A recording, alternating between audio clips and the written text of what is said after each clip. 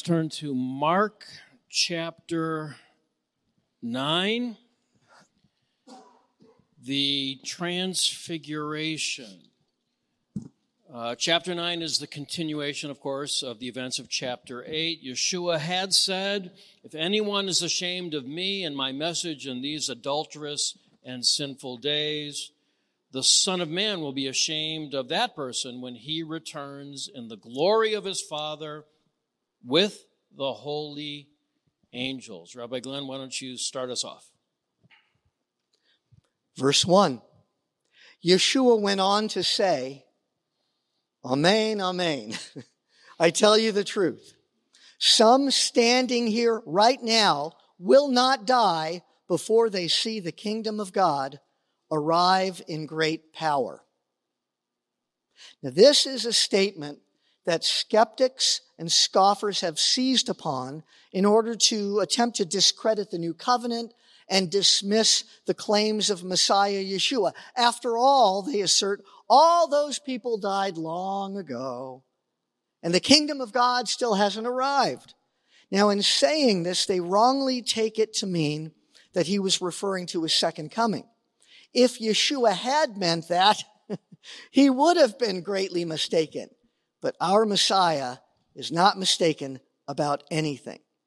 As we're about to see, three of the men standing there at that moment would personally witness the power of the kingdom of God just days later. Let's go on. 6 days later, Yeshua took Peter, James, and John and led them up a high mountain to be alone. As the men watched, Yeshua's appearance was transformed, and his clothes became dazzling white, far whiter than any earthly bleach could ever make them. Then Elijah and Moses appeared and began talking with Yeshua.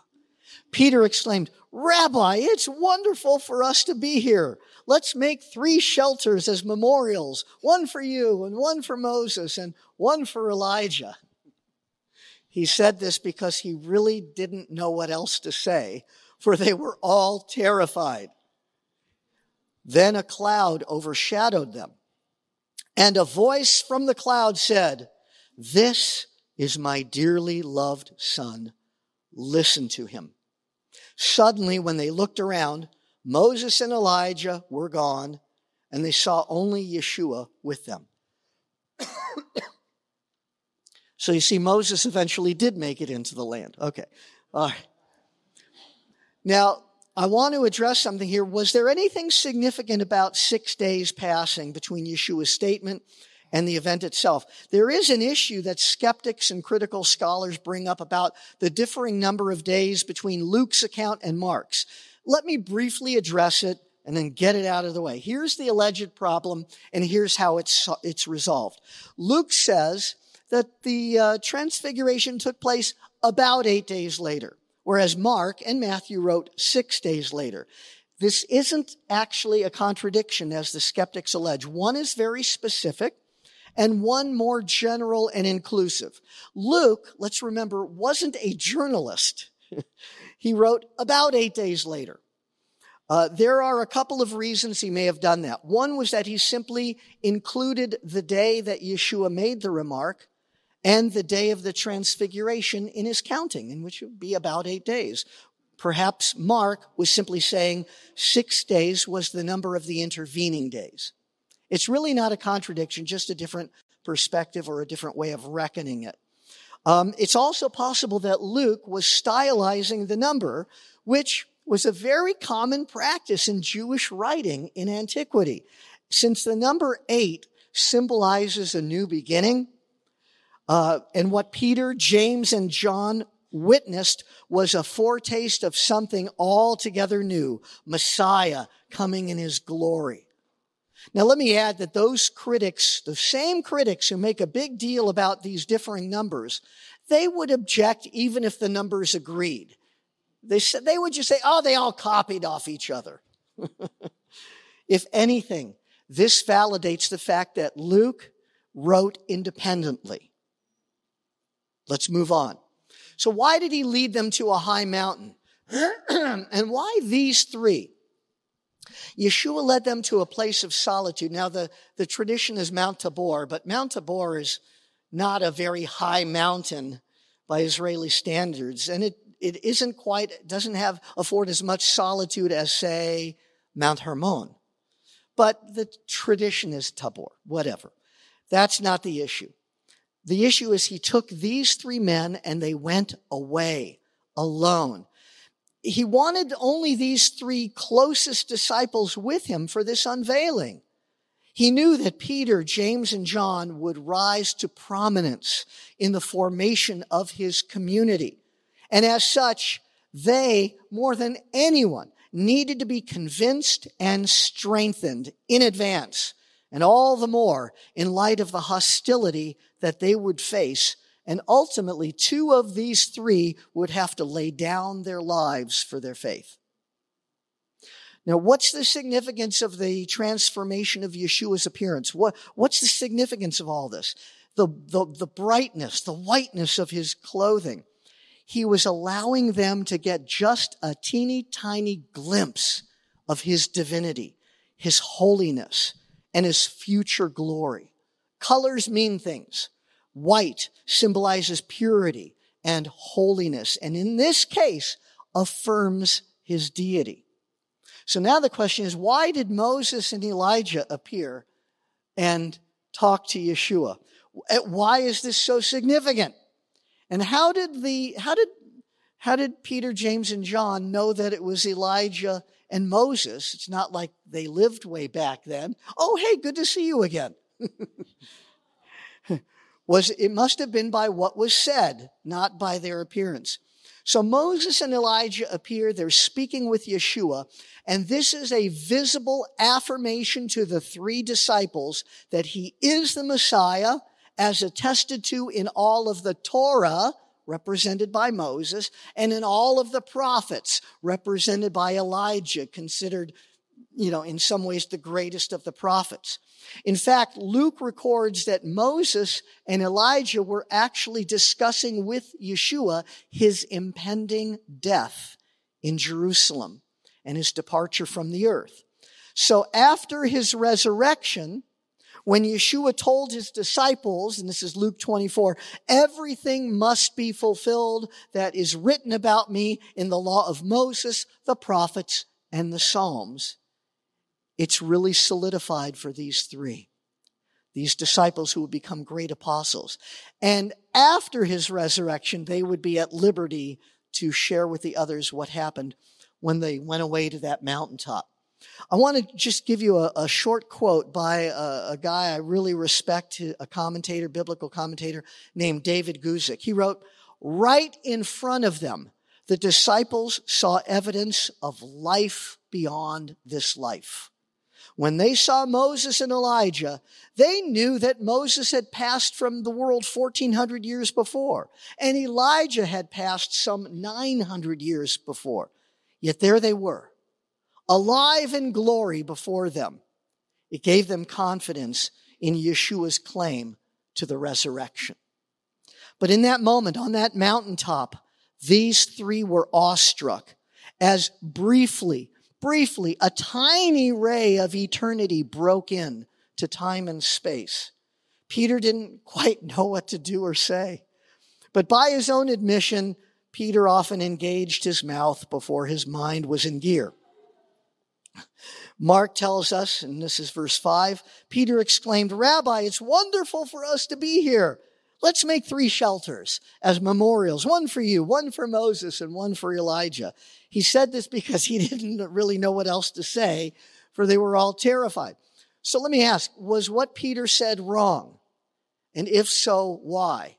Well, there you go. The answer is yes, and for a couple of reasons. As well-meaning as Peter was, what he said was wrong for a couple of reasons. First, because to build them 3 booths would be to put Yeshua on an equal par with Moses and Elijah. And if you've been following our Revelation study especially, you know that Messiah is Lord. He is incomparable. Ein kamocha. There is none like you. Secondly, to build booths in their honor would would be to try to make permanent something that wasn't supposed to be at this time. Perhaps this was Peter's way of trying to prevent Yeshua, once again, trying to prevent Yeshua from having to die. Maybe by suggesting, hey, let's just establish everything right now. Let's just do it all right now.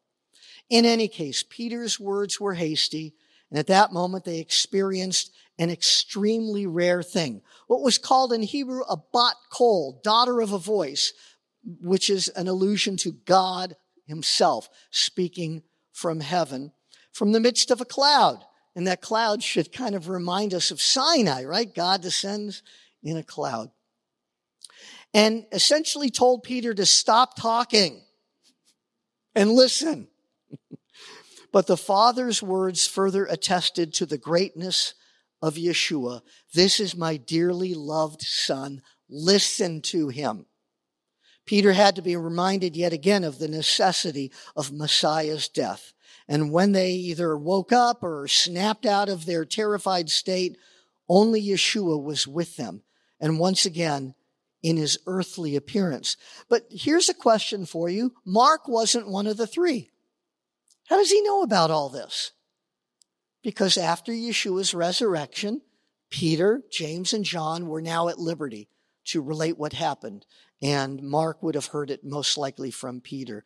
So the awkward description of Peter being terrified and speaking rashly probably was an admission by Peter himself. Very humble.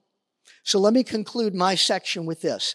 What Peter, James, and John saw on that high mountain was a momentous event, one which would change them and was a big part of what would eventually be their full understanding of the divine nature of Messiah Yeshua. At the very least, this is what we should take away from this glorious encounter. Thank you, Rabbi Glenn. Rabbi Jer, any thoughts or comments?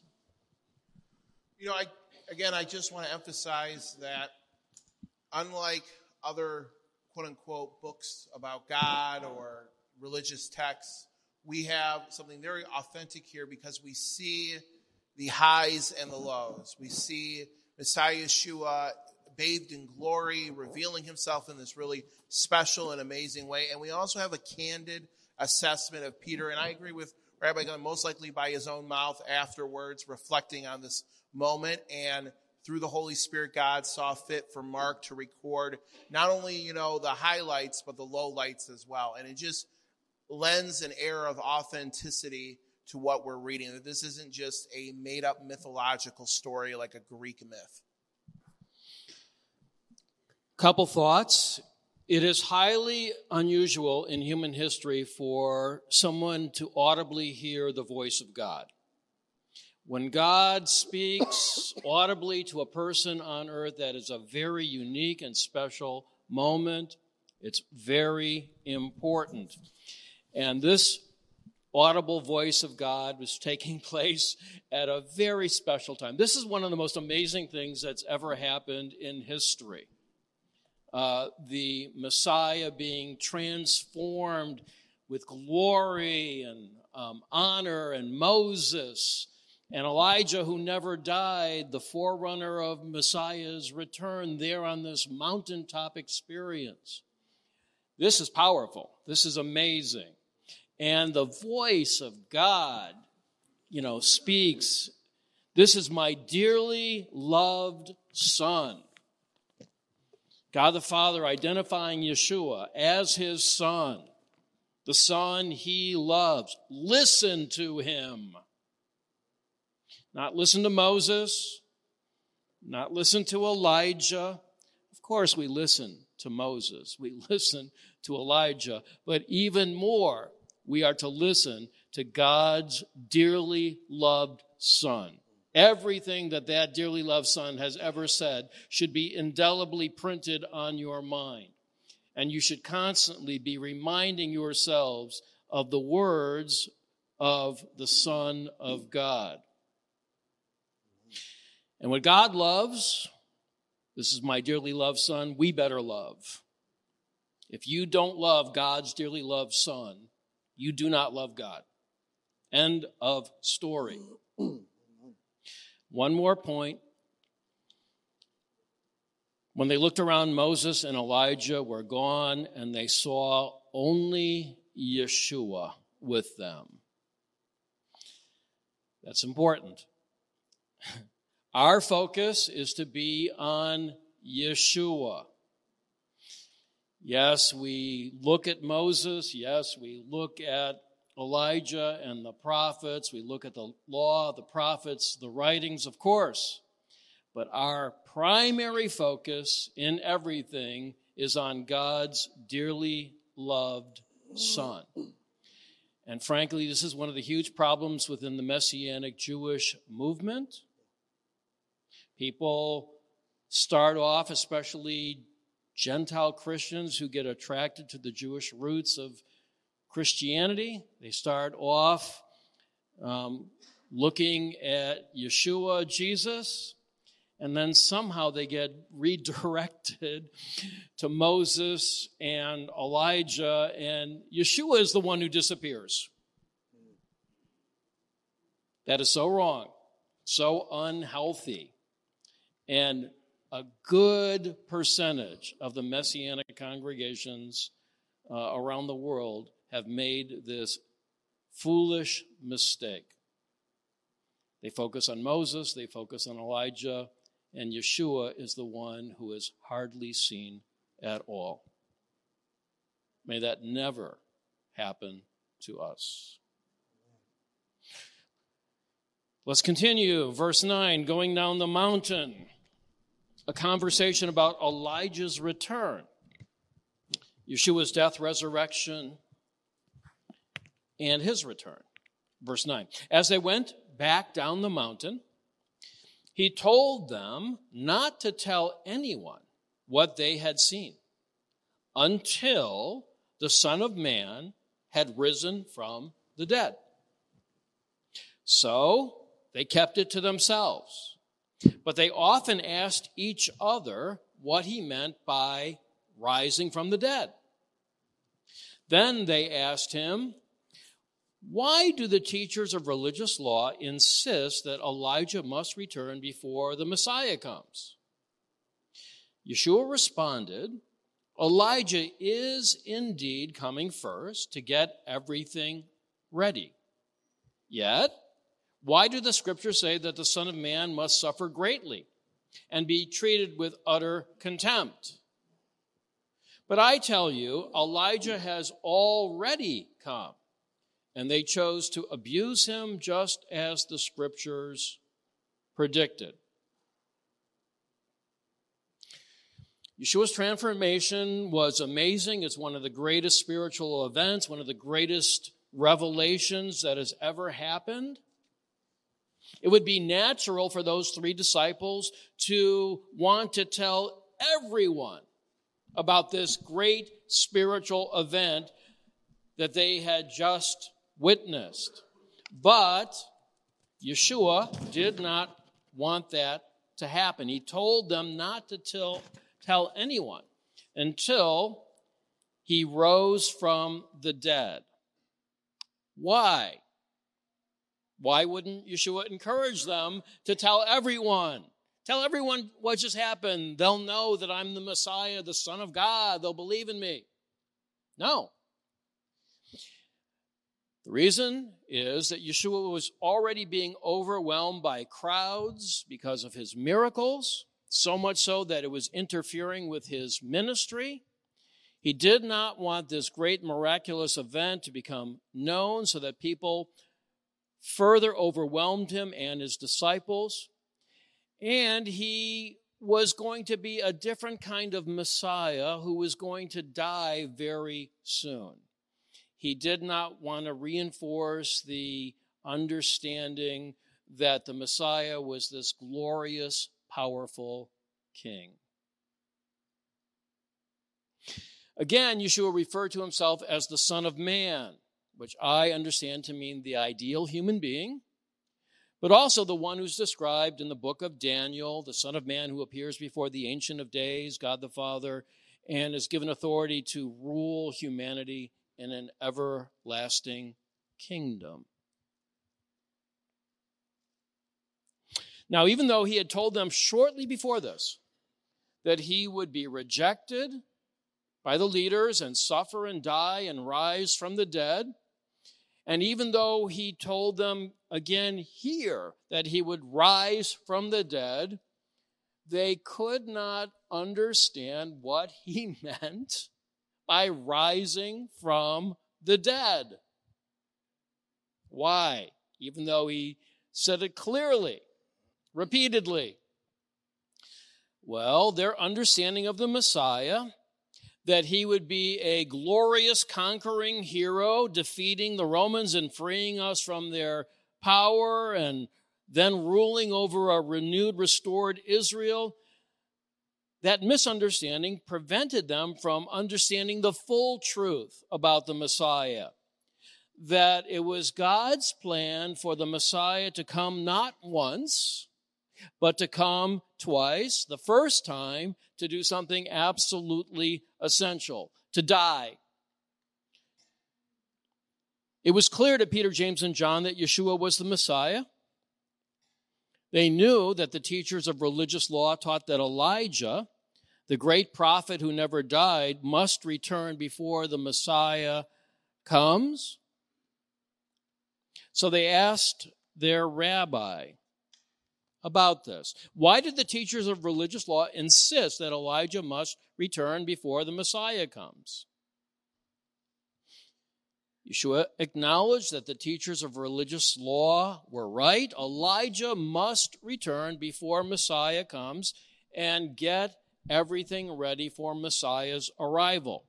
However, Yeshua added this: Elijah had already come, and they chose to abuse him, referring to John the Baptist.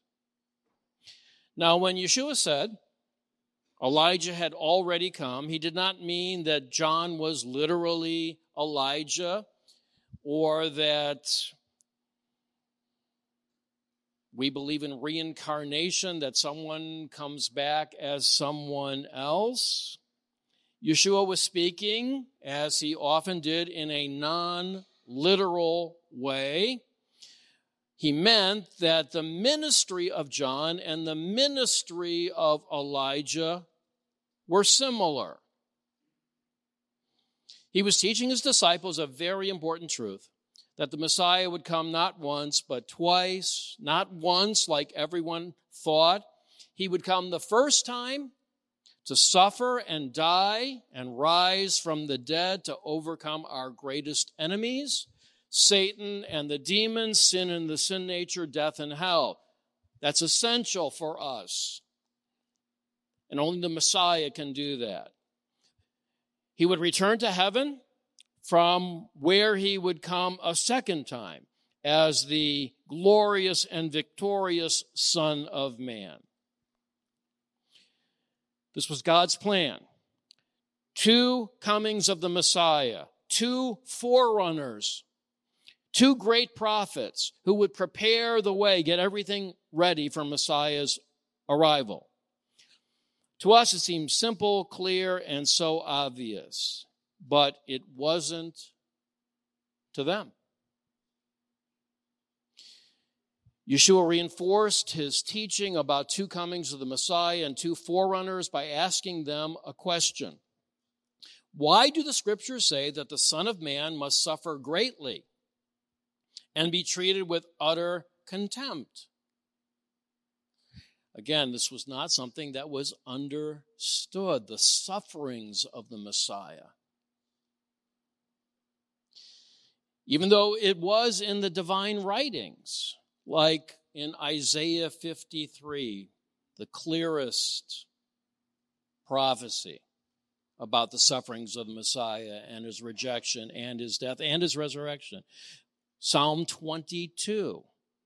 Zechariah 12, they will look on me whom they have pierced. So Yeshua is pointing his disciples to the Word of God, to the prophetic scriptures, specifically about the sufferings of the Messiah, which were not clearly understood.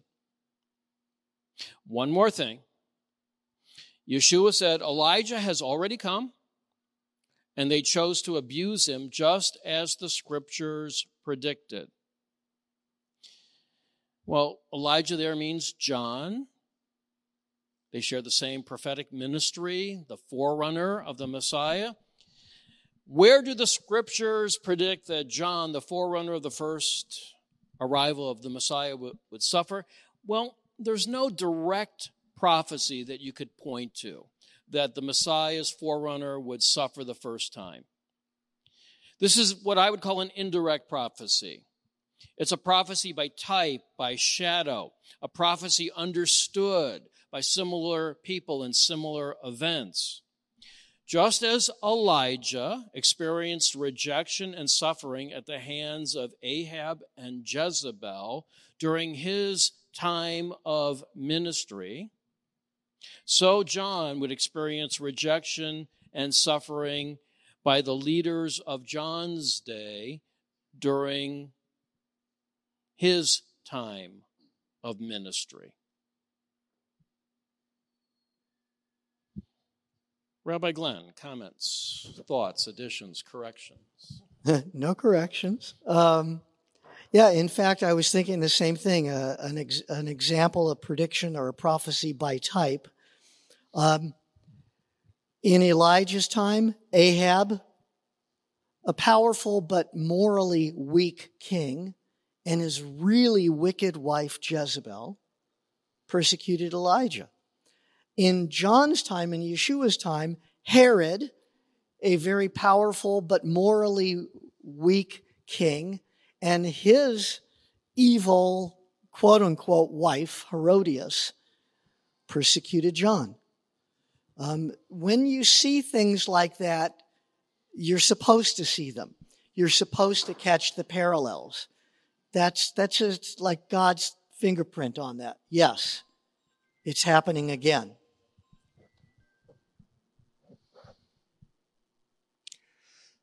I mean, I think it was well summed up. I think, again, just worth emphasizing that even after everything he has said and taught them, they're still not completely getting it. This was such a radical, I mean, again, these are the people who have been with him since the beginning of his ministry and have spent the most time with him. And so if they're struggling to understand these things, it makes sense why he wants these things to be kept quiet until what happened here, until after his death and resurrection, because, again, the people probably are going to understand it even less. So. And in fairness to them, it's not like people were being resurrected all over the place in Old Testament history. I mean, it was an extremely rare thing, like Elisha raises the widows. So, I mean, it was just a very rare thing. So, in a sense, we can't blame them too much for not really understanding about resurrection. Rabbi Jerry, please continue. Verse 14. Yeshua heals a demon-possessed boy. Verse 14, when they returned to the other disciples, they saw a large crowd surrounding them, and some teachers of religious law were arguing with them. When the crowd saw Yeshua, they were overwhelmed with awe, and they ran to greet him.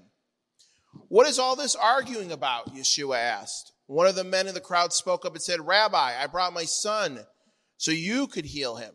He is possessed by an evil spirit that won't let him talk. And whenever the spirit seizes him, it throws him violently to the ground, that he foams at the mouth and grinds his teeth and becomes rigid. So I asked your disciples to cast out the evil spirit, but they could not do it. Yeshua said to them, you faithless people, how long must I be with you? How long must I put up with you? Bring the boy to me. So they brought the boy, but when the evil spirit saw Yeshua, it threw the child into a violent convulsion, and he fell to the ground, writhing and foaming at the mouth. How long has this been happening? Yeshua asked the boy's father. He replied, since he was a little boy. The spirit often throws him into the fire or into water, trying to kill him. Have mercy on us and help us if you can. What do you mean, if I can? Yeshua asked. Anything is possible if a person believes. The father instantly cried out, I do believe, but help me overcome my unbelief. When Yeshua saw that the crowd of onlookers was growing, he rebuked the evil spirit. Listen, you spirit that makes this boy unable to hear and speak, he said, I command you to come out of this child and never enter him again. Then the spirit screamed and threw the boy into another violent convulsion and then left him. The boy appeared to be dead. A murmur ran through the crowd as people said, he's dead. But Yeshua took him by the hand and helped him to his feet, and he stood up. Afterward, when Yeshua was alone in the house with his disciples, they asked him, why couldn't we cast out the evil spirit? Yeshua replied, this kind can be cast out only by prayer. So coming down from the mountain after the transfiguration, Messiah Yeshua goes back to the problems of life in a fallen world. And there's some interesting parallels with the transfiguration and Moses on Mount Sinai. And in the same way, sort of when Moses comes back down from the mountain, he sees the troubles going on in his camp. Yeshua comes down and he sees troubles going on around him. Why do they run to him and with awe?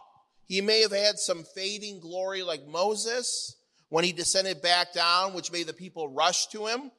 Or it may have just been they were excited to see him and see how he was going to handle this situation. What's interesting to me is there's a focus here, while it's on the demon possession and the healing, there's an emphasis here on the disciples.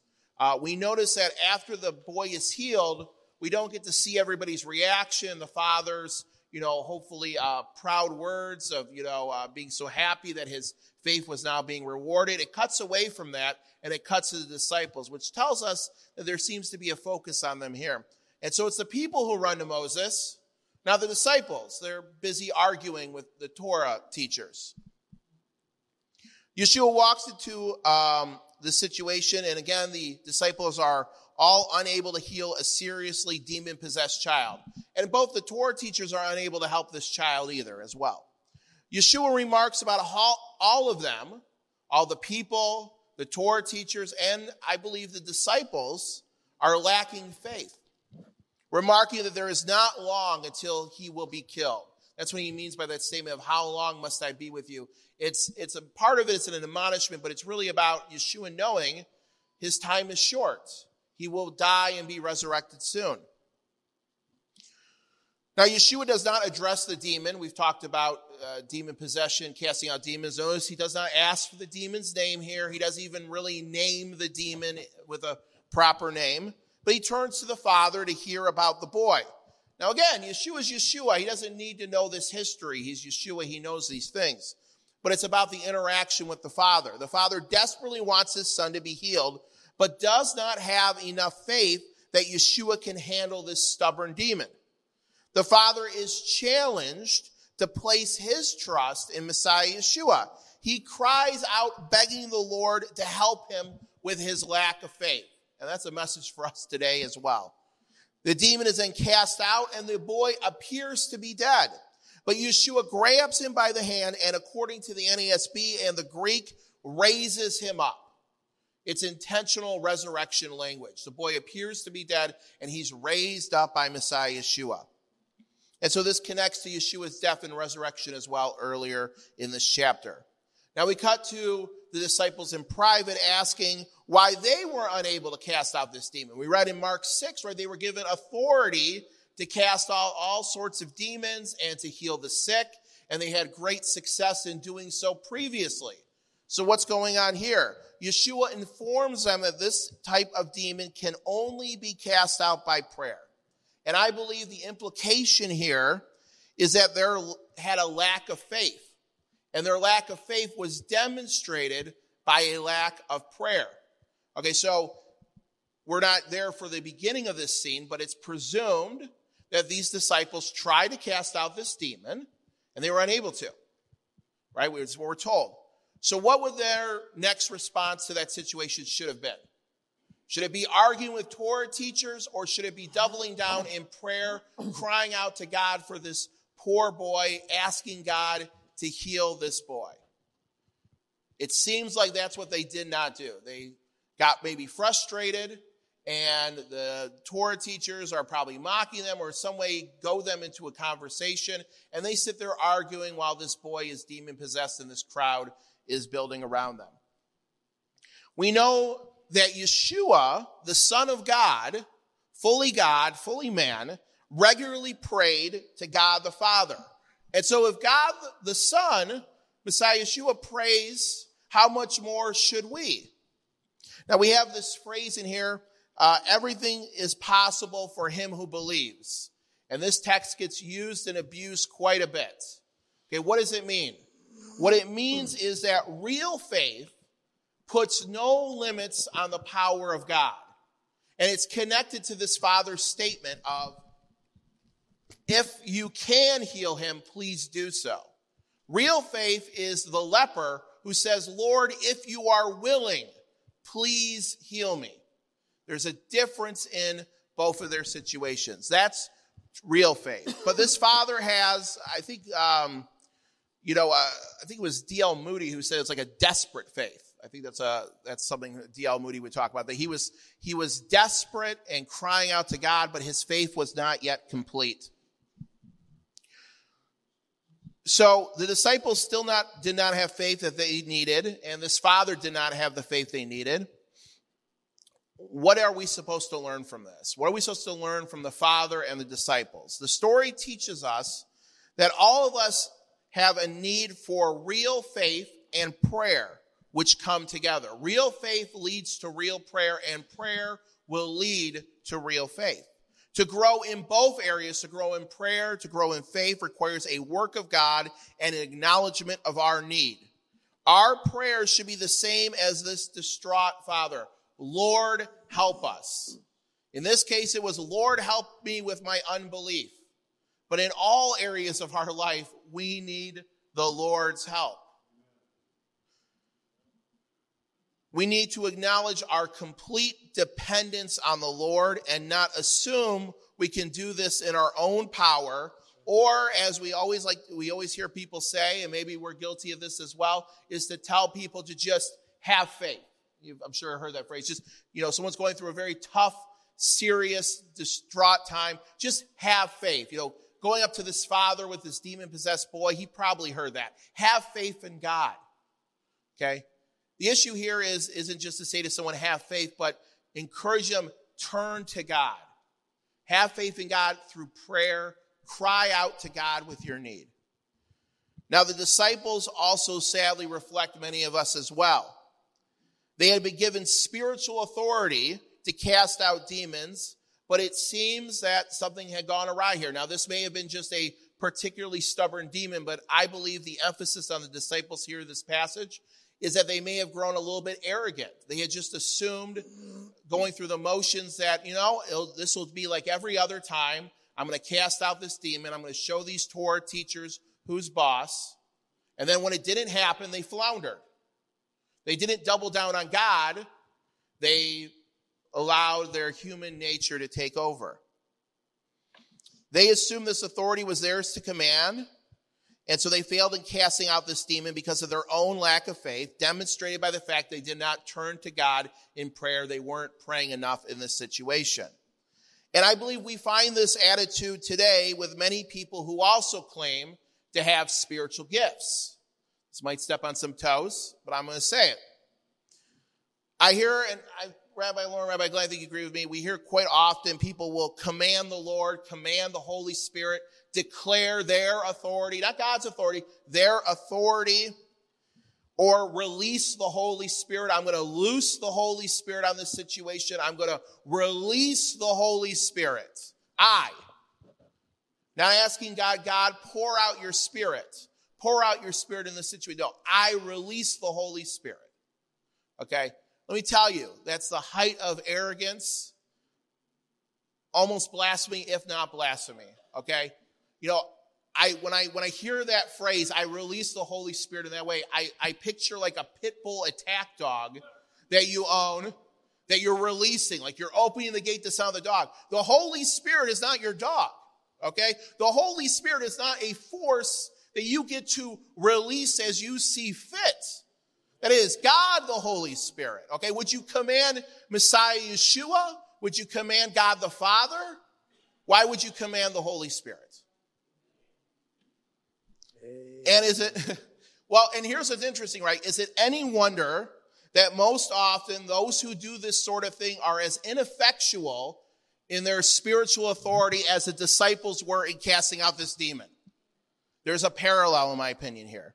They show the same lack of faith with their refusal to acknowledge their own weakness and complete reliance on the Lord.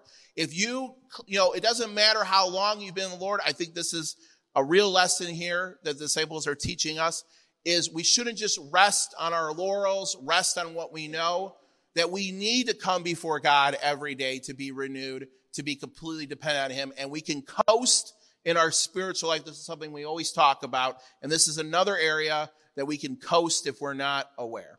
Rabbis, your opinion?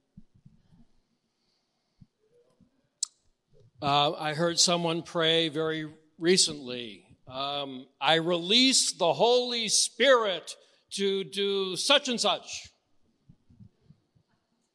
And I'm thinking to myself, you sinful little mortal creature, how dare you think that you have authority over the Spirit of God to release him to do something? It's blasphemous. It's arrogance. I was praying with someone else recently over the phone, and this person prayed, God, I give you permission to do such and such. And I'm thinking to myself, this little sinful mortal creature dares tell the King of Kings, the Lord of Lords, the Almighty God, I give you permission to do such and such? I hear that this is very common in a certain part of the church, the Word of Faith, charismatic Pentecostal Word of Faith. It's terrible.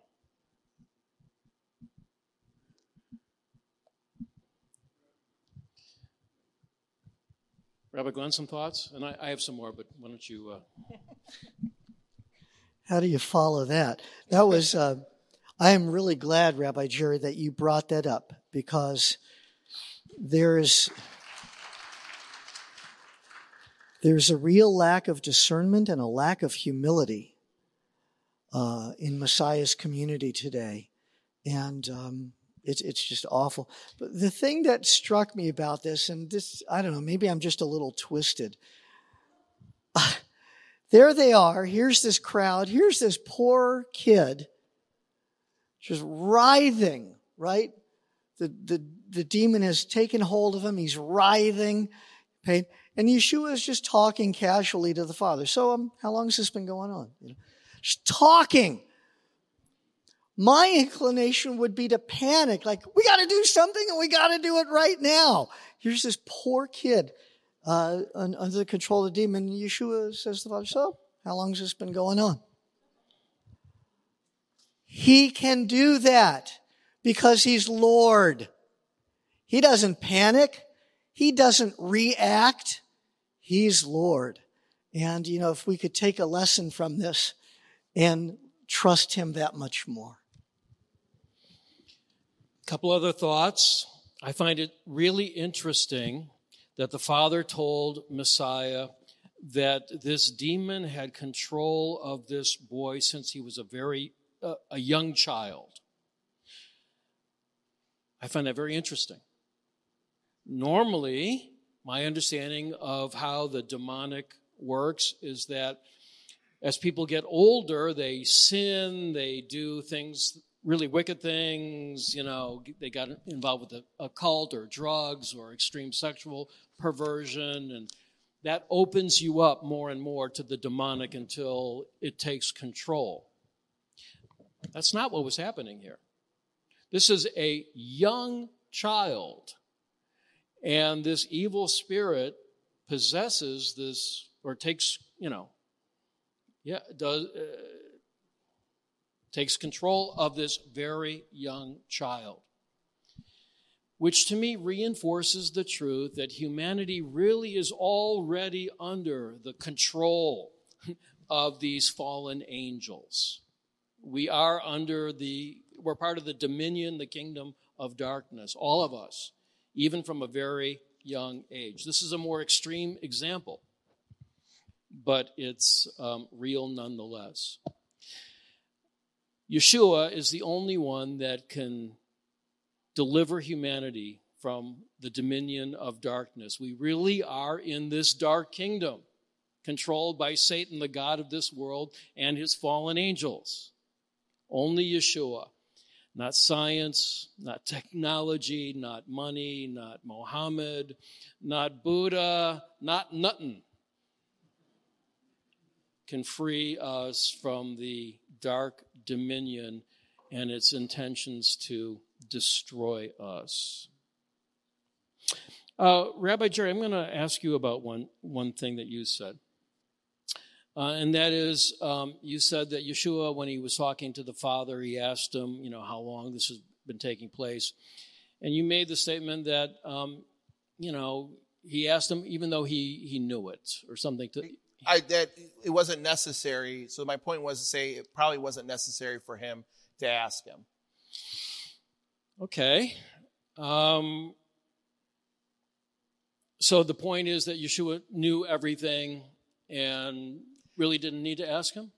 My point is, I think the reason why he asked him is, I think, again, I would, on a larger scale, each of the demon possessions, it seems like, are moments of teaching, especially in Mark's gospel.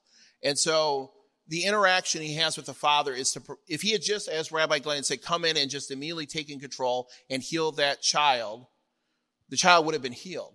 But the whole point of his interaction with the Father, as the way I understand it, was to provoke him to see where his faith was, to test him, to see where his faith was. And so that's why he asks about, he engages him in conversation. And that's when the Father makes that statement, if you can, heal him. But that's not what I'm asking. Yeah.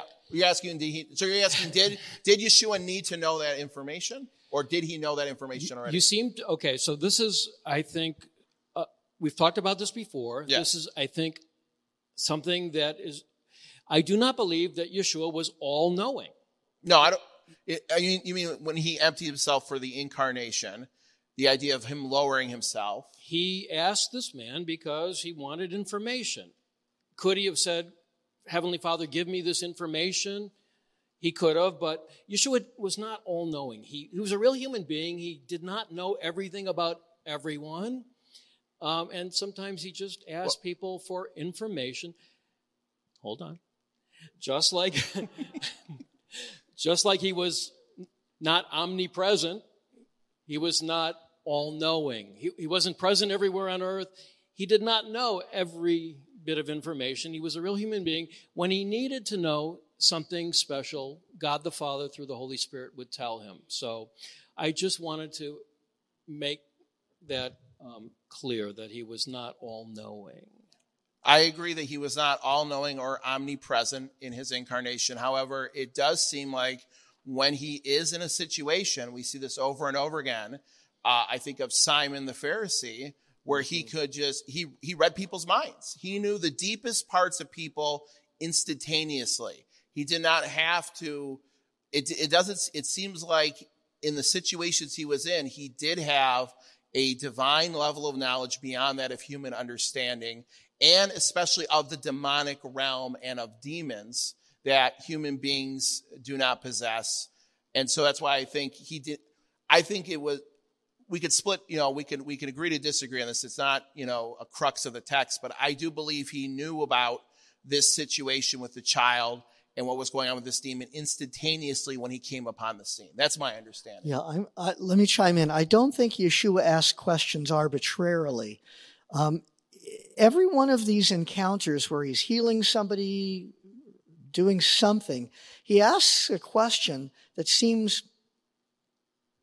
either unnecessary or commonplace. And in each instance, the response to him reveals something about the respondent.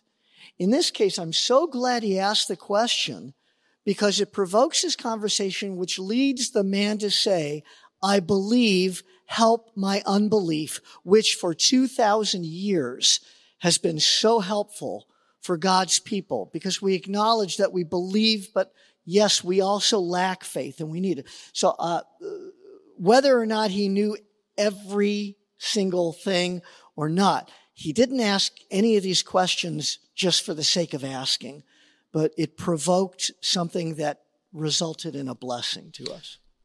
Thank you, Rabbi Glenn. Thank you, Rabbi Jerry. Okay.